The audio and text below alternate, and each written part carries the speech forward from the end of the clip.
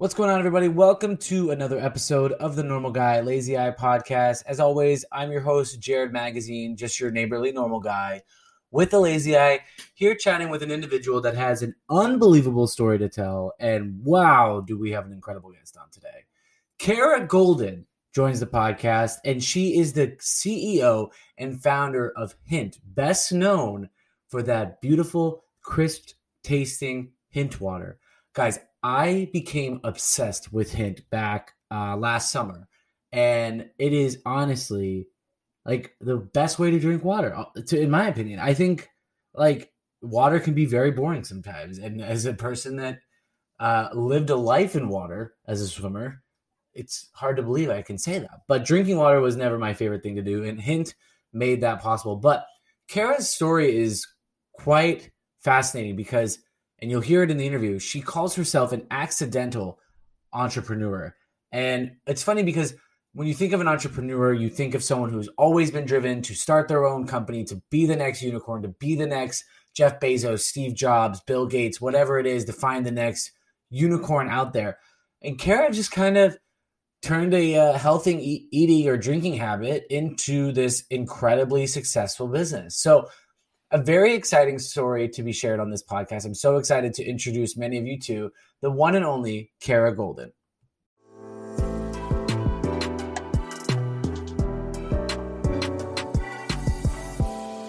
This is the Normal Guy Lazy Eye podcast, a true eye-opening experience. All right, everyone, we have a wonderful guest on today's show. Kara Goldin is the founder and CEO of Hint, best known for the award-winning Hint water, the leading unsweetened flavored water. She has received numerous accolades, including being named EY Entrepreneur of the Year in 2017 and one of InStyle's 2019 Badass 50. Previously, Kara was VP of Shopping Partnerships at America Online, better known as AOL. She hosts the podcast, The Kara Goldin Show. Her first book, Undaunted, Overcoming Doubts and Doubters, was released in October of 2020 and is now a Wall Street Journal and Amazon bestseller. Kara, thank you so much for coming on. It's great to have you on the show. Thanks for having me. And it was so exciting to see you with your 1 liter size bottle of Hint watermelon. So yes. That's great. Cheers to that. I love it. So I feel like, you know, a lot has happened obviously in the past few months. Do you feel like a bit of in a sigh of relief mode almost right now after leading a company through the bulk of a 15-month pandemic and finally having some signs of reopening? What have like the past few months been like for you and the business?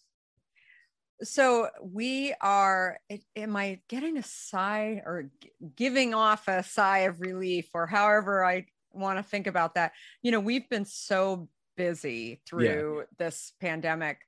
You know, we are an essential product. So of course I knew that we were always essential, but right. That had new meaning when your country goes into pandemic status, where you're responsible for making sure that you're actually producing products so that there's enough food and water supply on the shelves. So as a FDA regulated product, which we are, not all water, by the way, is FDA regulated. We fall under that category because we use fruit in our product. So we're regulated by the FDA. And like I said, as an essential product, we learned very, very quickly what that was last March 2020, when you know, we were told that we had to make sure not only that we were running our plants 24 hours a day, but also that we were doing, you know, best practices to make sure that store shelves were getting stocked. As you remember, you know, last spring, I mean, it was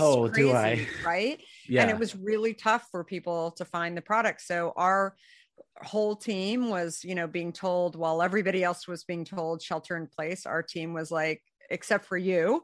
And so running a company, you know, that was, you know, trying to lead a company that had never gone through this. And I certainly had never been through it. It was, right. You know, it was a first, you know, hopefully a last, in many ways, but, yes. But, you know, it was crazy. But I think more than anything, I kind of think about so many of the challenges over the we started our company 16 years ago that really prepared me for this. And not that I had ever manage during a pandemic. But I think the more challenging times that you go through, what you realize is that you made it through, right? Yeah. And you learn some lessons. And so, for me, walking into this, there were so many things in the past that I kind of looked back on and thought, okay, well, I didn't think we were going to be able to do this then. And then we were. And so you gain strength, I guess, is what I'm trying to say from those challenging times. But huge growth year for us. And we knew we were going into at the beginning of 2020. In addition to many of the retailers we were already in, we knew we were going into Sam's Club and Walmart and Aldi as well. But then we got a phone call in April of 2020 from Costco, and we do everything in the US. So we create, we blow our own bottles at the factory. We do, create obviously our own fruit. Everything is done here in the US. And so that ends up not to be the case with many beverage companies, where maybe there's a component, like most of the cans that are that you see beverage companies using are actually created in China. There's a reason for that, but we don't actually use cans at all on our product for a variety of reasons. But when we got this phone call from Costco, they said that they had a lot of empty store shelves. And the reason was because a lot of people were waiting for these containers to be coming from other countries. And because Asia was on a different schedule, right? They were a little ahead of the US in terms of where this virus was hitting. Those factories closed. And so none of the, cans were coming into the US at that time. So we ended up picking up Costco. We went chain wide in Costco, which, I mean, it was just absolutely insane. And there are many people who would look at kind of what we accomplished during 2020, going into Walmart, going into Costco, going into Aldi, going into Sam's Club, all in the same year as impossible. Stupid. Yeah, almost like biting off more than you could chew, right? So, but we really didn't have a choice, right? We felt like it's, let's just go, let's throw the gas on and let's do it. And luckily, we had been in business for long enough and kind of had built, the core of the company up the right way that we were ready to sort of, put it into overdrive, I guess is the best way to say it. So that really, we're not quieting down yet by any stretch. No. So it's, so I don't know if we're really breathing quite yet. It's been a crazy, crazy, crazy time. Yeah. I guess more just on, the personal level, just being able to go do something else on the, something else. But yeah, it sounds like it's all gas, no brakes right now. And I guess to kind of start at the beginning of all this, right? We have a saying on our show, every story has a beginning. So I kind of want to jump right into the beginning of yours. Your dad was a part of Armour Food Company, later to be acquired by the giant food conglomerate ConAgra. What you told us in the book was that he basically revolutionized frozen meals and invented what we now call the healthy choice, right? The frozen healthy choice. Now, it wasn't all like sunshine in this type of endeavor, but can you kind of take us through what your father went through and maybe the lessons you learned and that you've taken away in your own entrepreneurial quest? Yeah. So I remember my mom actually had gone back to work when I went to kindergarten. And so we had 5 kids in our family. I was the last of them. And my mom was like, I'm going back to work. I'm ready for adult time now. I've done my kid thing. I'm going to be able to do this. And, it's funny because my dad, very old school. I mean, it was, kind of the times too, where he was thinking, okay, well, who's going to make me dinner? Because she wanted to get into fashion. And so she was working in a department store and she sometimes had to work evenings. And so he, the option for frozen dinners was really like there were two, but the Right. main one was Stouffer's TV dinners, and they were just nasty looking. And Right. I don't know if anyone remembers them. I don't even know if they're still around, frankly, but they were pretty bad. Yeah. And it was like mystery meat got, sort of, that's what everybody called it. And nobody was going to eat these. And so my dad just was like, instead of actually learning to cook, which would have been much more logical, my dad instead thought, I work for a food company. Maybe I can develop this idea. And so he went to his manager at Armour Food Company, and he said, can I develop, this concept that would go and compete? And actually the original name of it was called Dinner Classics. And it's funny because he had no idea what he was doing. I mean, he had worked on different foods and different divisions within Armour prior to this, but he had no idea what he was doing. He had never developed a brand. And so, as I talk about him in the book, I think he was like a frustrated entrepreneur, because he went through many of the same steps that maybe I did in starting Hint. But, the beauty of it was that he had the capital, right? He was given a budget, he was given cash to go play with. And then when they pronounced it as good enough, then he actually had this large company that was able to take it into the stores. Like, we didn't have that. I mean, instead it was me just like driving my Grand Cherokee around and saying, hey, want a drink? By a tech executive. I've never had any industry experience or anything. Oh, we'll get into that. Yeah. Yeah. And so, I mean, I think like that's what I saw early. I didn't actually see that piece until, of course, I started my own company, Right. How much in many ways it was easier for him to do that.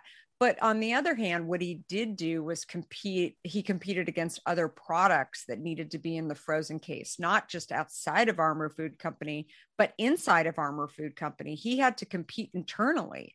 And so if you think about, in my world, in the beverage world, you think about the brand managers inside of Coca-Cola. There's vitamin water, there's Coke, there's Diet Coke, there's Dasani. They're all fighting, maybe friendly fighting, but they're all fighting for shelf space. Right. It's all competition at the end of the day. It's all competition internally. And so I learned that at an incredibly early age. And I didn't even know why I learned it. Right. Which I think is a whole other topic, and what I talk a lot about your journey. Like, you're learning things along the way. They're kind of weird and kind of odd, and you're not really sure. But I'm such a big believer that those are placed into your journey to have some kind of purpose. And so that was number one. Number two, I would say that, again, my dad really had to look externally outside of Armour Food Company for sources, to actually put, something that wasn't mystery meat together into this brand. And so he started calling around, and he figured out that there were these shrimp fishermen off the coast of Georgia, and that he got on a plane and went to Georgia and met with these guys. And, he even went out on the boats and built these relationships with, these gentlemen.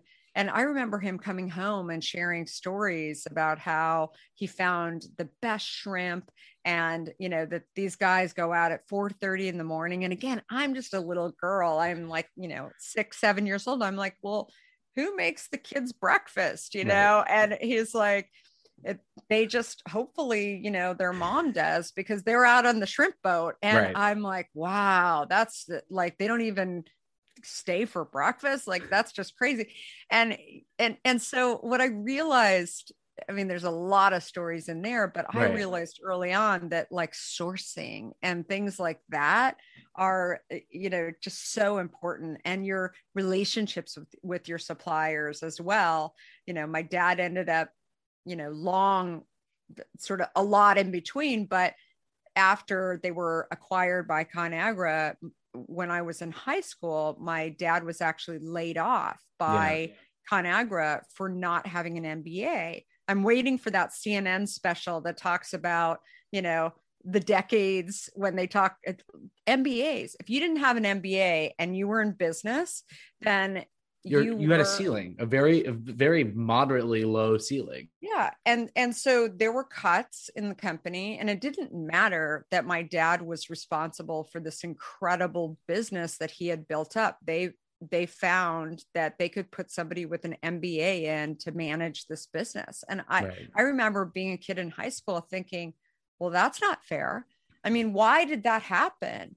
And, and he was like, because I don't have an MBA. And again, I mean, I was, probably not the nicest high school kid in the world either, saying, well, why don't you just go get an MBA? And he couldn't, right? It was, he could have. Right. But it wasn't readily accessible as it is today, even. Like, no, he's in his 50s at this point, and he's in his mid 50s, and here he is thinking he's kind of heading towards the end of his career. His pension was taken away. That was back in the day when there's pensions. Everything was gone. Right. And I was like, what?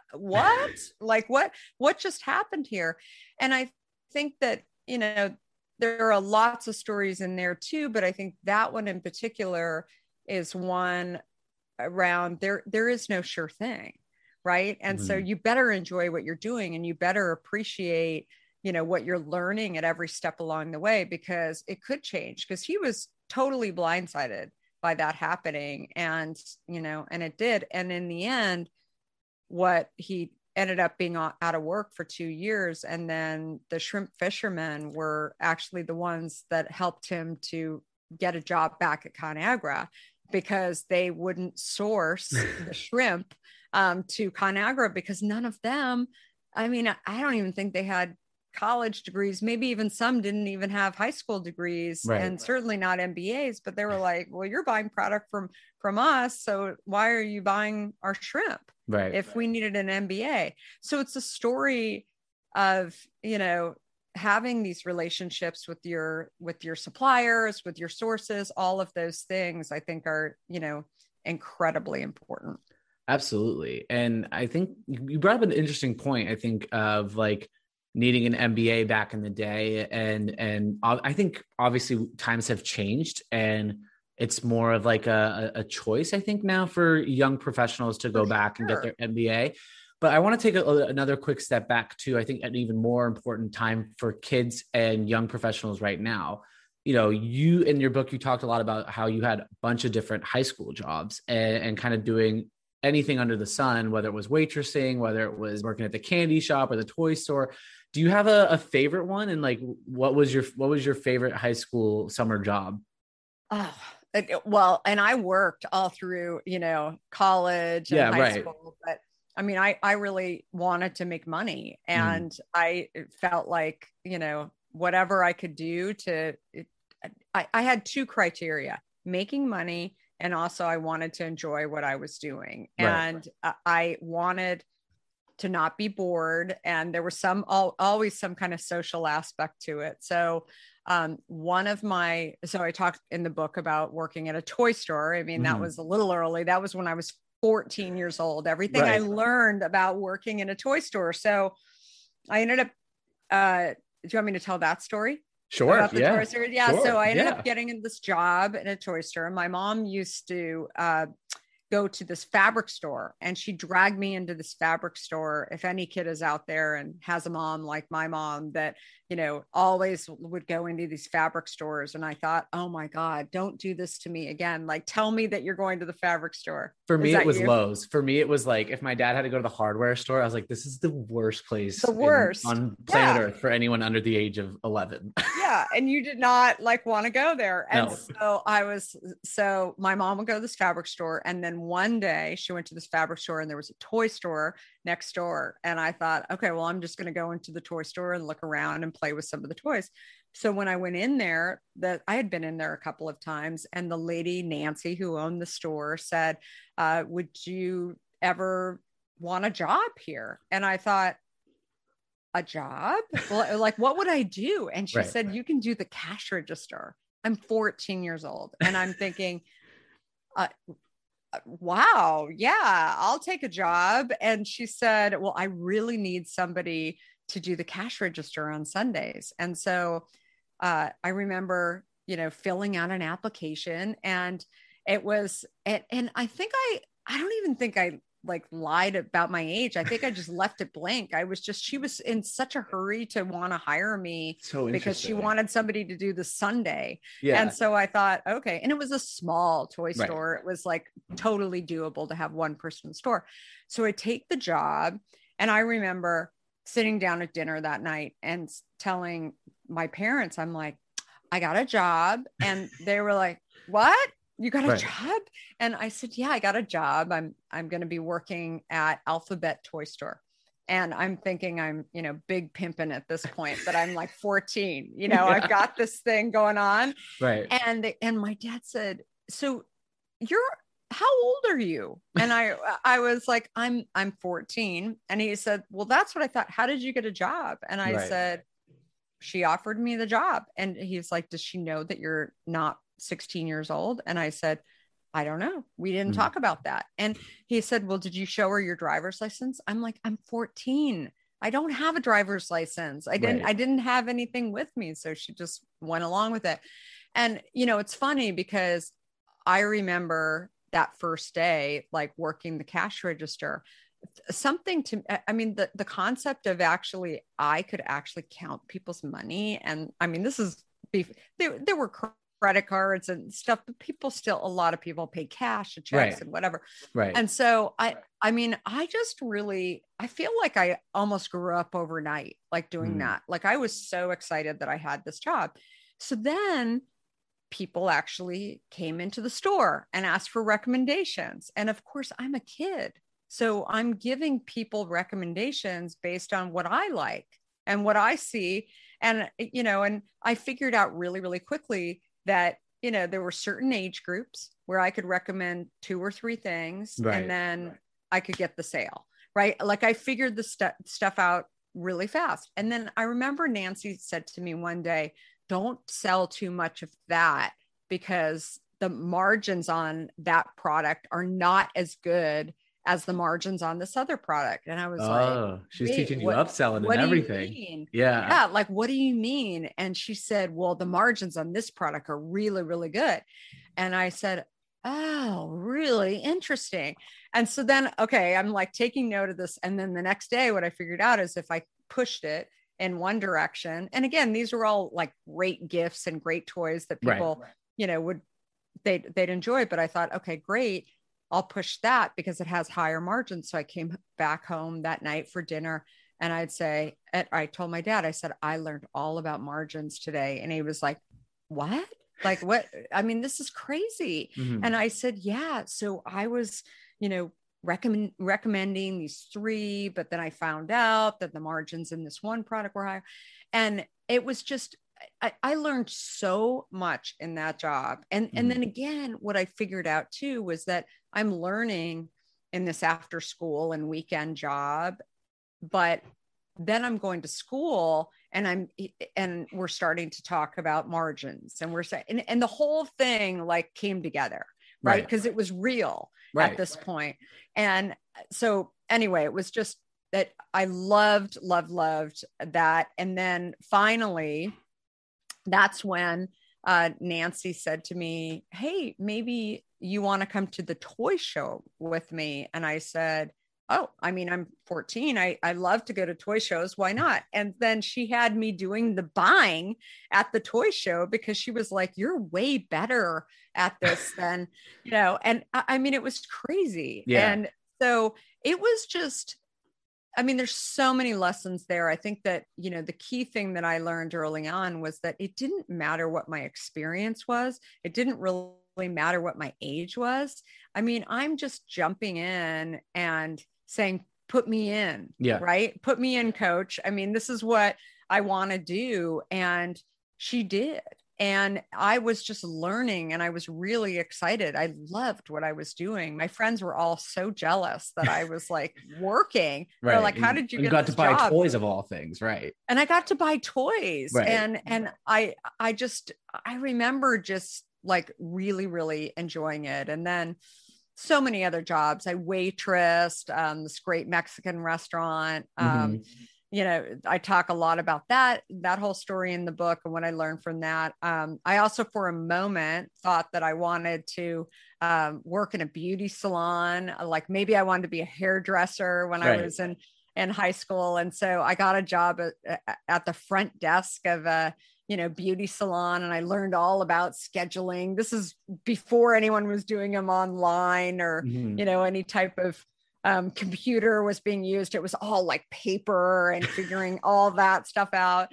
Writing the client's name down with a pen and paper seems like a lost art. And I was, and I mean, I was learning about ingredients and lots of different things. But again, when you're in it, you don't even know what you're learning, right? You're just sort of like you're like trying to keep your head above water because it's all new and you're in a place where, I mean, this is all new to you. And and oftentimes when you jump into environments where everyone has much more experience than you, and you feel like, eventually they're going to find you out, that you're like, you can do it, but you're kind of thinking, I mean, I'm kind of lame. Like, I don't know everything that they know. And so I was sort of a glutton for punishment and putting myself into those situations, I think more than anything, because I was curious, and which I think is an aspect that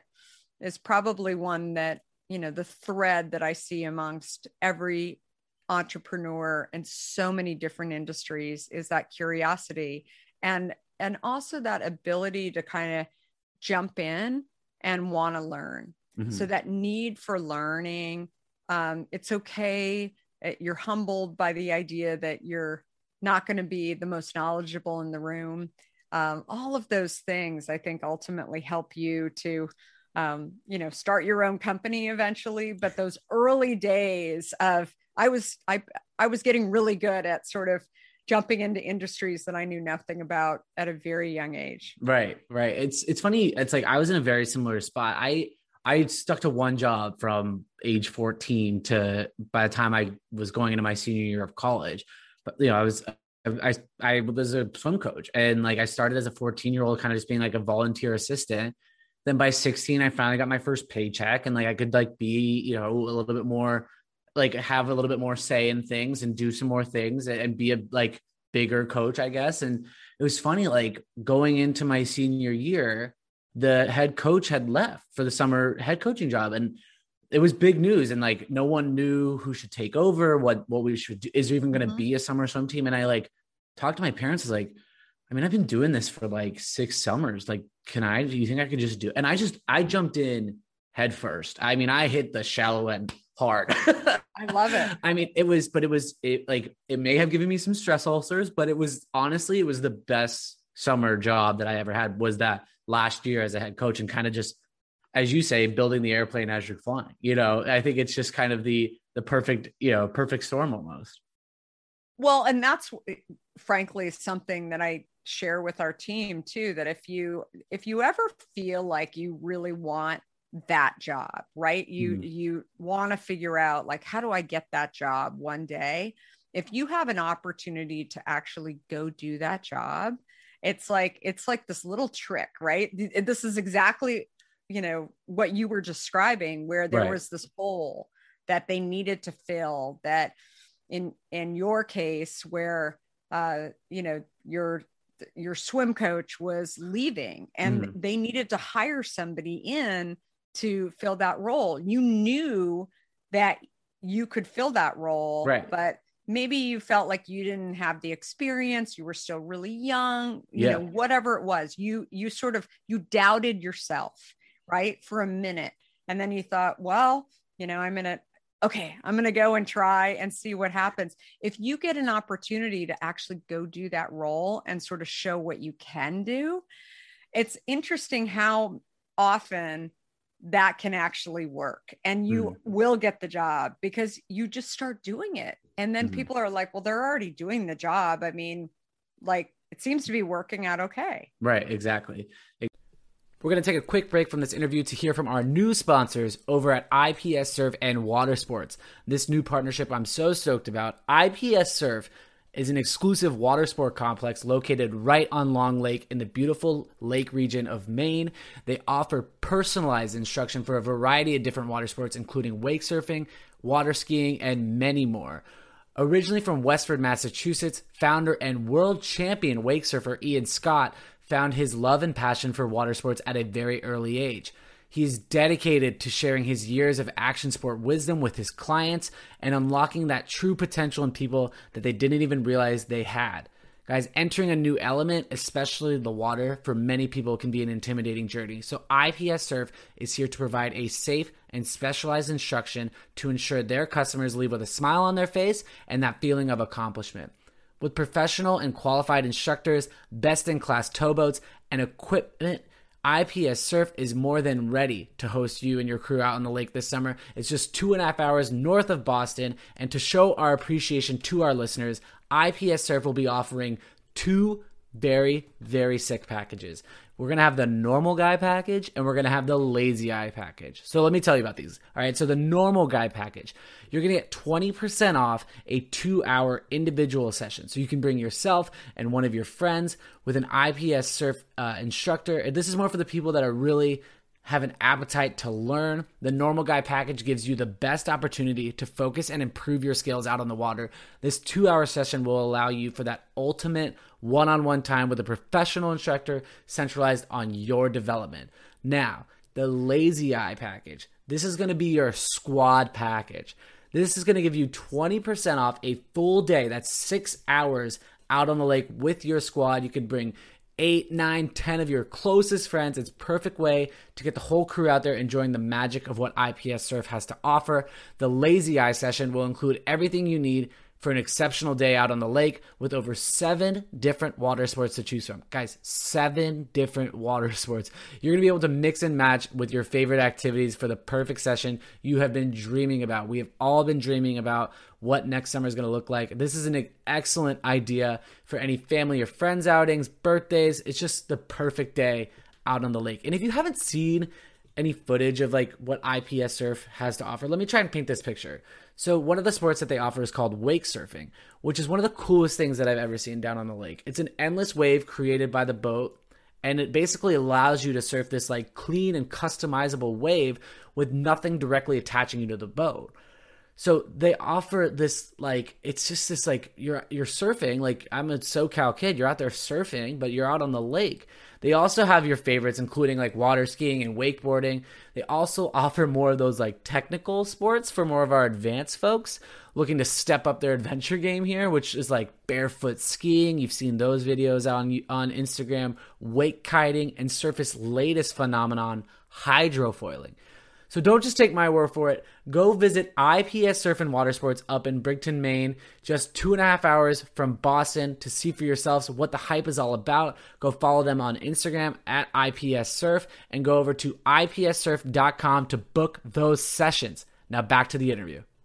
Exactly. So I want to make sure we get to hint and everything, but you've called yourself an accidental entrepreneur.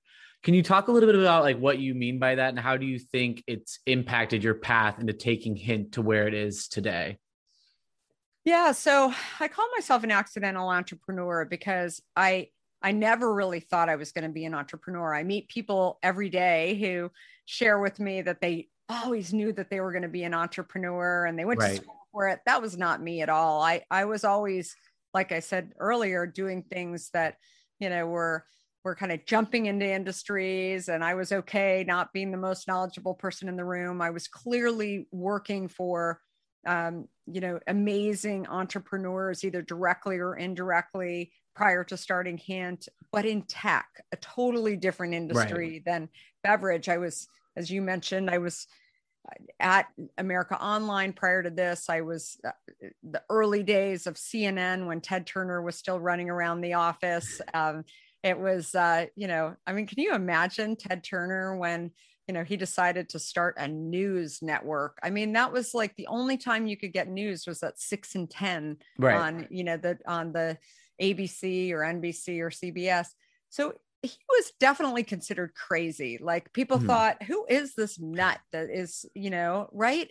And yet today, I mean, you look at what that's become, and and so I had seen a lot of these happen and worked in those organizations. And I think that the key thing that I learned was that, so many learnings too, but I think that the key thing was that if you stay focused on what you're doing, and that, you know, you make sure you have enough capital to weather storms, all Right. of those things, have a great product, have a great team that is supporting you, because you can't do it on your own.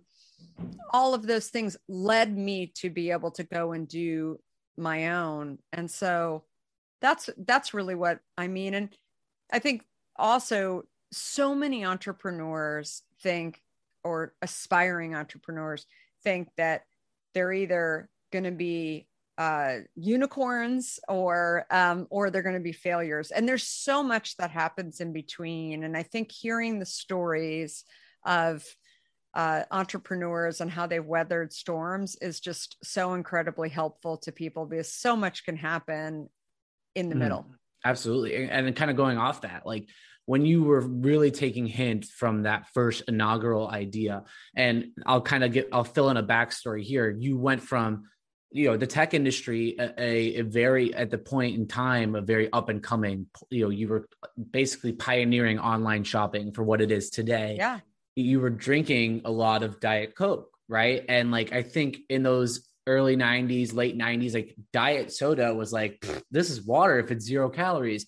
Yeah. But then you found out it really wasn't. And so you found drinking water was kind of obviously the healthier alternative, and I agree with this, it could be very boring, right? So you kind of went to putting fruit into your water, and people thought it was unbelievable. They thought that you were buying it in stores, and I don't want to shorten your story for you. I think the question I wanted to ask though off this was like, when you got off the tech industry and you're like, this is what I want to do, I want to start this. When you were thinking of that inaugural idea and how to build this product, what was the most challenging thing for you before the marketing, before the sales? What was like that one thing that just you found yourself, you're like, I'm really struggling with this one thing? Yeah. So I think my own doubts that I could actually go do it, because I think that, I think it's really hard when, in many ways harder when you've built something else that's been successful. So I was, as I mentioned, I was at a few different startups. I was at a little spin out of Apple that was a Steve Jobs idea called To Market, that was doing a CD-ROM shopping. We were acquired by America Online. Obviously, Steve Case started America Online, built it into this incredible company. And those 7 years that I was there were just, those were the prime years of AOL. It was the hockey stick. And it was at that moment, I didn't leave AOL to go and start Hint. I didn't even have the idea for Hint when I was at AOL. I decided I wanted to take a couple of years off, and I had 3 young kids under the age of 4. So I wanted to take that time to be a parent and be a mom. And it was during that time that I really started thinking about what I was putting into my kids' body and what I was putting into my own body. And I never really thought about my diet soda habit, because as you said, it was, low or 0 calories. It was diet, all of the stuff. But when I made this test, I made this little swap and did this little test to swap out my Diet Coke for plain water. That's when I really realized that my own behavior, I would drink plain water, but it was so darn boring. So I started slicing up fruit. And I guess I had this idea and thought, okay, this would be so great if it were for sale in stores. But then I kept thinking 18 reasons why I couldn't actually do it. Right. And so my own doubts, I knew that I could get in the car and take the bottle to the local store. I didn't know whether or not anyone would want it. Like, I feared that buyer that was at the store. Like, what if they said no? And then I also feared, the customer to some extent. It was like this little game in my head that would go on where I'd say, oh yeah, customers really want this. And then I'm like, what if they don't really want it? Right. It was just this crazy, you know, doubting like game that would go on. And then I also, even though people had viewed me as very successful, I was a successful tech executive. I was not a successful beverage executive or CPG executive. A complete and so 180 of what you were doing from the tech and to so beverage. you automatically it's not very linear. When you're going from one industry to another, you feel like they know something I don't, right? And so that was me, that I kept thinking, if I had all this experience, you know, if I had worked at Pepsi for years, maybe I would know more about this industry and how to get things done. But what I soon learned was, you know, kind of thinking back on my dad, like when you work for a large company, it's a very different situation than actually going and being an entrepreneur in you know, the same industry, even because your go to market is not, you don't have a large company that goes and does, you know, giant slotting fees, right? We didn't have any money to pay for slotting fees. We were begging like to get on the shelf of these stores. And so what I started, you know, realizing was that if this failed, if this wasn't going to work out, I could always go back to tech. And I also realized that, you know, having tons of experience was not necessarily the thing that was going to allow me to get my product on the shelf and get consumers to buy it, right? Experience didn't bring that. A great product brought that. You know, my ability to convince the buyers to actually put it on the shelf because I didn't have the slotting fees. All of those things were ways that, you know, ways of stopping me. But instead I kept thinking, what's the worst that can happen? I mean, if I just get it on the shelf, or if I get in my car and try and go to the store, that's one step, right? Now I get out of the car and I go into the store and I try and find the buyer. Okay, I'm in the store. That's step 2. And I would sit there and play these, like I would gamify the situation for myself. And I would realize, okay, Thursday's over. Tomorrow, now what am I going to do? And I would keep doing this. And I still do that today. And I think it's a way for people, frankly, not allow fear to force them to not ever start, because I think that that's the problem that so many people have. It seems so daunting to go and launch a company or be an entrepreneur. So don't call it that. Right. Don't talk about that. Instead, say, I'm going to go get this product on the shelf at a store. Yeah. I think a lot of us, if we're talking entrepreneurially, like we think too big picture, like you kind of talked on it. Like, I want to be the next unicorn. I want to be the next, like Uber, Google, Facebook, whatever it is. But like for you, I think like the thing that I loved was you literally just found out that you were pregnant with your 4th child. And you were like, okay, here's my timeline. Like, I have this idea, and in 8 or 9 months, I'm going to deliver this child, but I want to have a product on the shelf by that time. And sure enough, on Friday, May 27th in 2005, at 2 p.m., you had a deadline. And you drove to Whole Foods to basically, you know, say, I need to put this on a shelf today. This was my deadline. Like, what? Like, do you think we're getting too lost in that big picture? And if we just set those tiny little milestones, that dauntingness of that, like, I'm going to be the next big entrepreneur, kind of seems a little bit smaller. Yeah, totally. Like I was explaining this to somebody earlier today, that I think sometimes it's always great to have a goal, but kind of have it on the shelf so it's a little hard to reach, right? It's there if you really push yourself to do it, but it's a little tough to reach. And then every day, instead, focus on the steps and making progress, and know that you may actually go backwards a step, and that hopefully tomorrow you'll go forward 2 steps, right? And that's the way entrepreneurism works. And I think so much of the time, as I mentioned before, it's not so clear as being like the unicorn or the failure. It's really your ability to stay curious and, pivot if you're going right and that's not the direction that you should be going. And, if you continue, you're going to make the same mistake right a second time, then figure out how to go left. And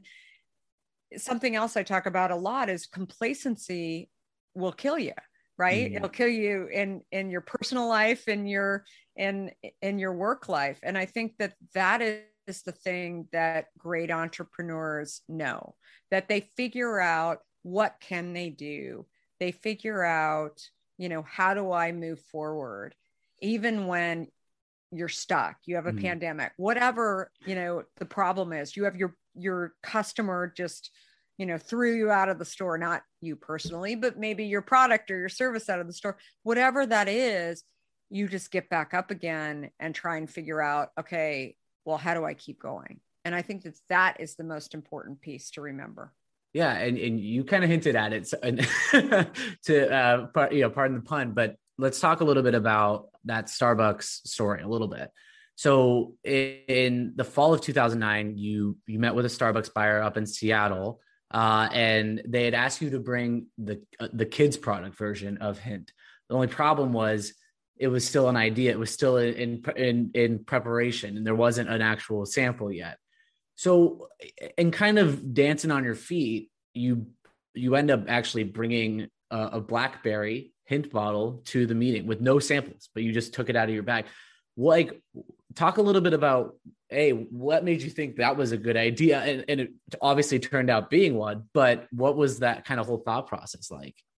Well, it was, it was, a somewhat crazy buyer who said to me, don't bring your regular product, bring your kids' product. And that's when, we landed. Obviously, couldn't bring Hint on board. We didn't have distribution in airports yet. And so we couldn't bring Hint on board the airplane. And so when we landed, my husband, who's our chief operating officer, said, "Hey, do we have samples with us, or how are we going to get samples?" And I said, actually, they told me not to bring samples with us specifically. And he was like, "What?" Yeah. And again, we had the paper boxes. We had like a prototype, but we weren't filled with anything.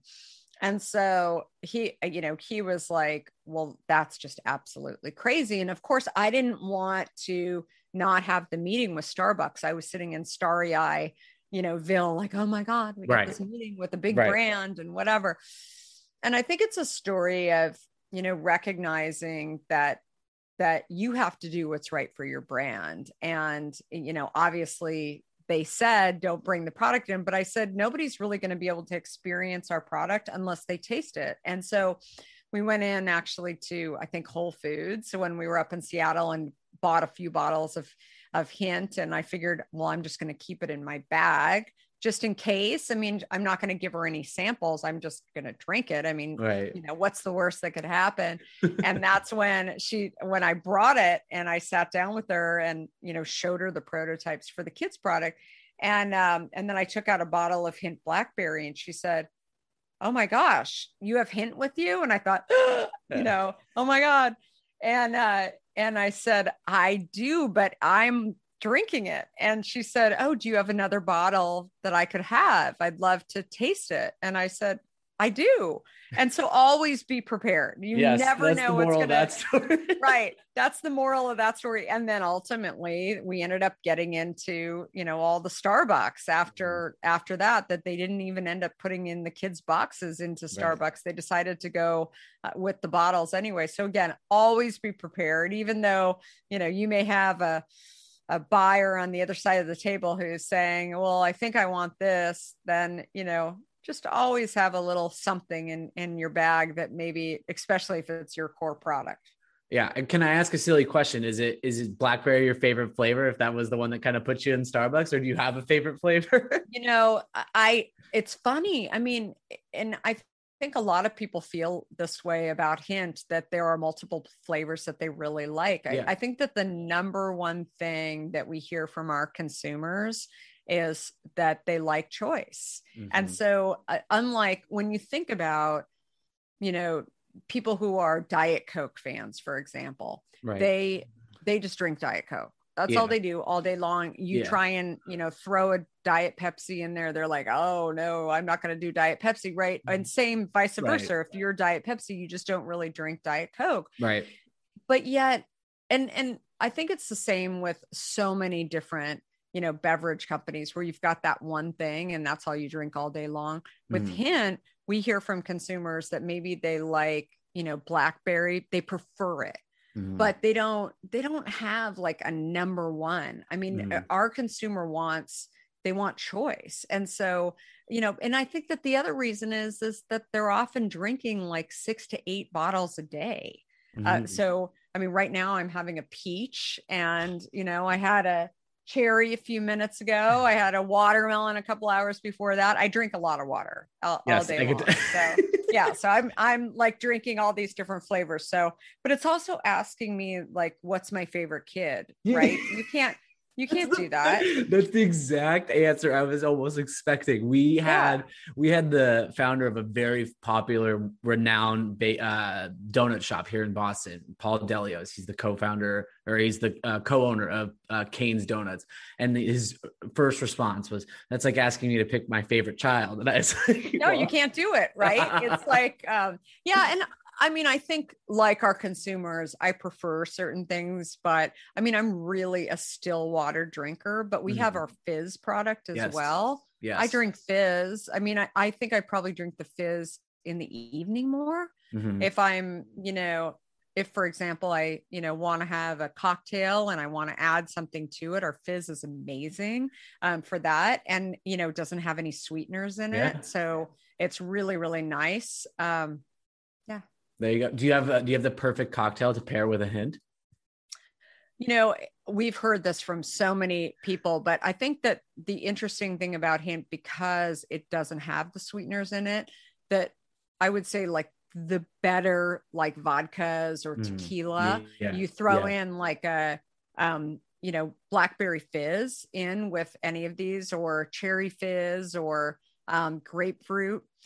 Is so good. It's just, I mean, they're just light and simple. And then you add real fruit on top of it. And it's just a really, really light summer or winter drink. There you go. I think that, it's just, look, the key thing that screws up drinks is when they're too sweet. Yes. I mean, I just think, everybody would say that. It's like, oh, like either they taste too much like alcohol and you're using like cheap alcohol, right? Or you're using, something that just has too much like sweetener. Yeah. And that's not our product. Right. Exactly. So I know you have to run really quick, but in the first page of your book, and I was so glad I saw this, you said, don't worry, this isn't an autobiography. And I went, phew, because our last question that we ask all of our guests, and I'm super excited to hear your question here. If you were to write your autobiography today, what would be the title of it and why? What would be the title? That's a great question. Gosh, I've lived. I mean, I think that that's the thing, that I still really enjoy what I'm doing. And, I think I get asked this question by a lot of entrepreneurs. I started my company Hint 16 years ago, and I'll always be the founder, but I'm still the CEO of the company. And, it's very unusual that a CEO is still in. There's a lot of reasons for that. Hopefully it's because I do a great job, but also, it's just, I did it right. And I lived the right way. And I had a lot of people around me who, I trusted and, built a great team that could, activate my dream and do ultimately what I want to do. But I think it boils down to, living the life that you want to live and the journey. So I'll go with that. I love it. Awesome. Well, Kara, I really, really appreciate the time. Such a great time to connect with you. And thank you so much for sharing your story. I'll be sure to list all things you in the description of this podcast, but I wish you all the best. And best of luck with everything. I really appreciate it. Thank you so much. Great to connect with you. Yeah, you too. Have a good rest of the week. You too. Take care.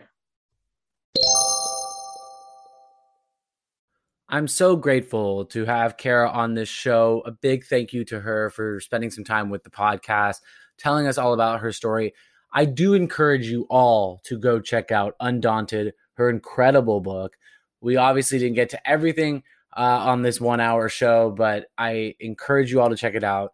It's an incredible story. She's an incredible individual, and I'm so excited to see what is next for Hint and for Kara. So be sure to go check her out on Instagram, LinkedIn, whatever it may be. All things Kara will be found in the description of this week's podcast. Be sure to go get yourself some Hint because it is absolutely scorching hot here in New England. I don't know where you are, but it's probably hot because summer months are coming, baby. Anyways, that does it for this week's show. If you like hearing this podcast and you want to see some snippets from these interviews, be sure to go follow us on Instagram at Normal Guy Lazy Eye. Be sure to like, subscribe, and rate this podcast so it can be heard for many other viewers.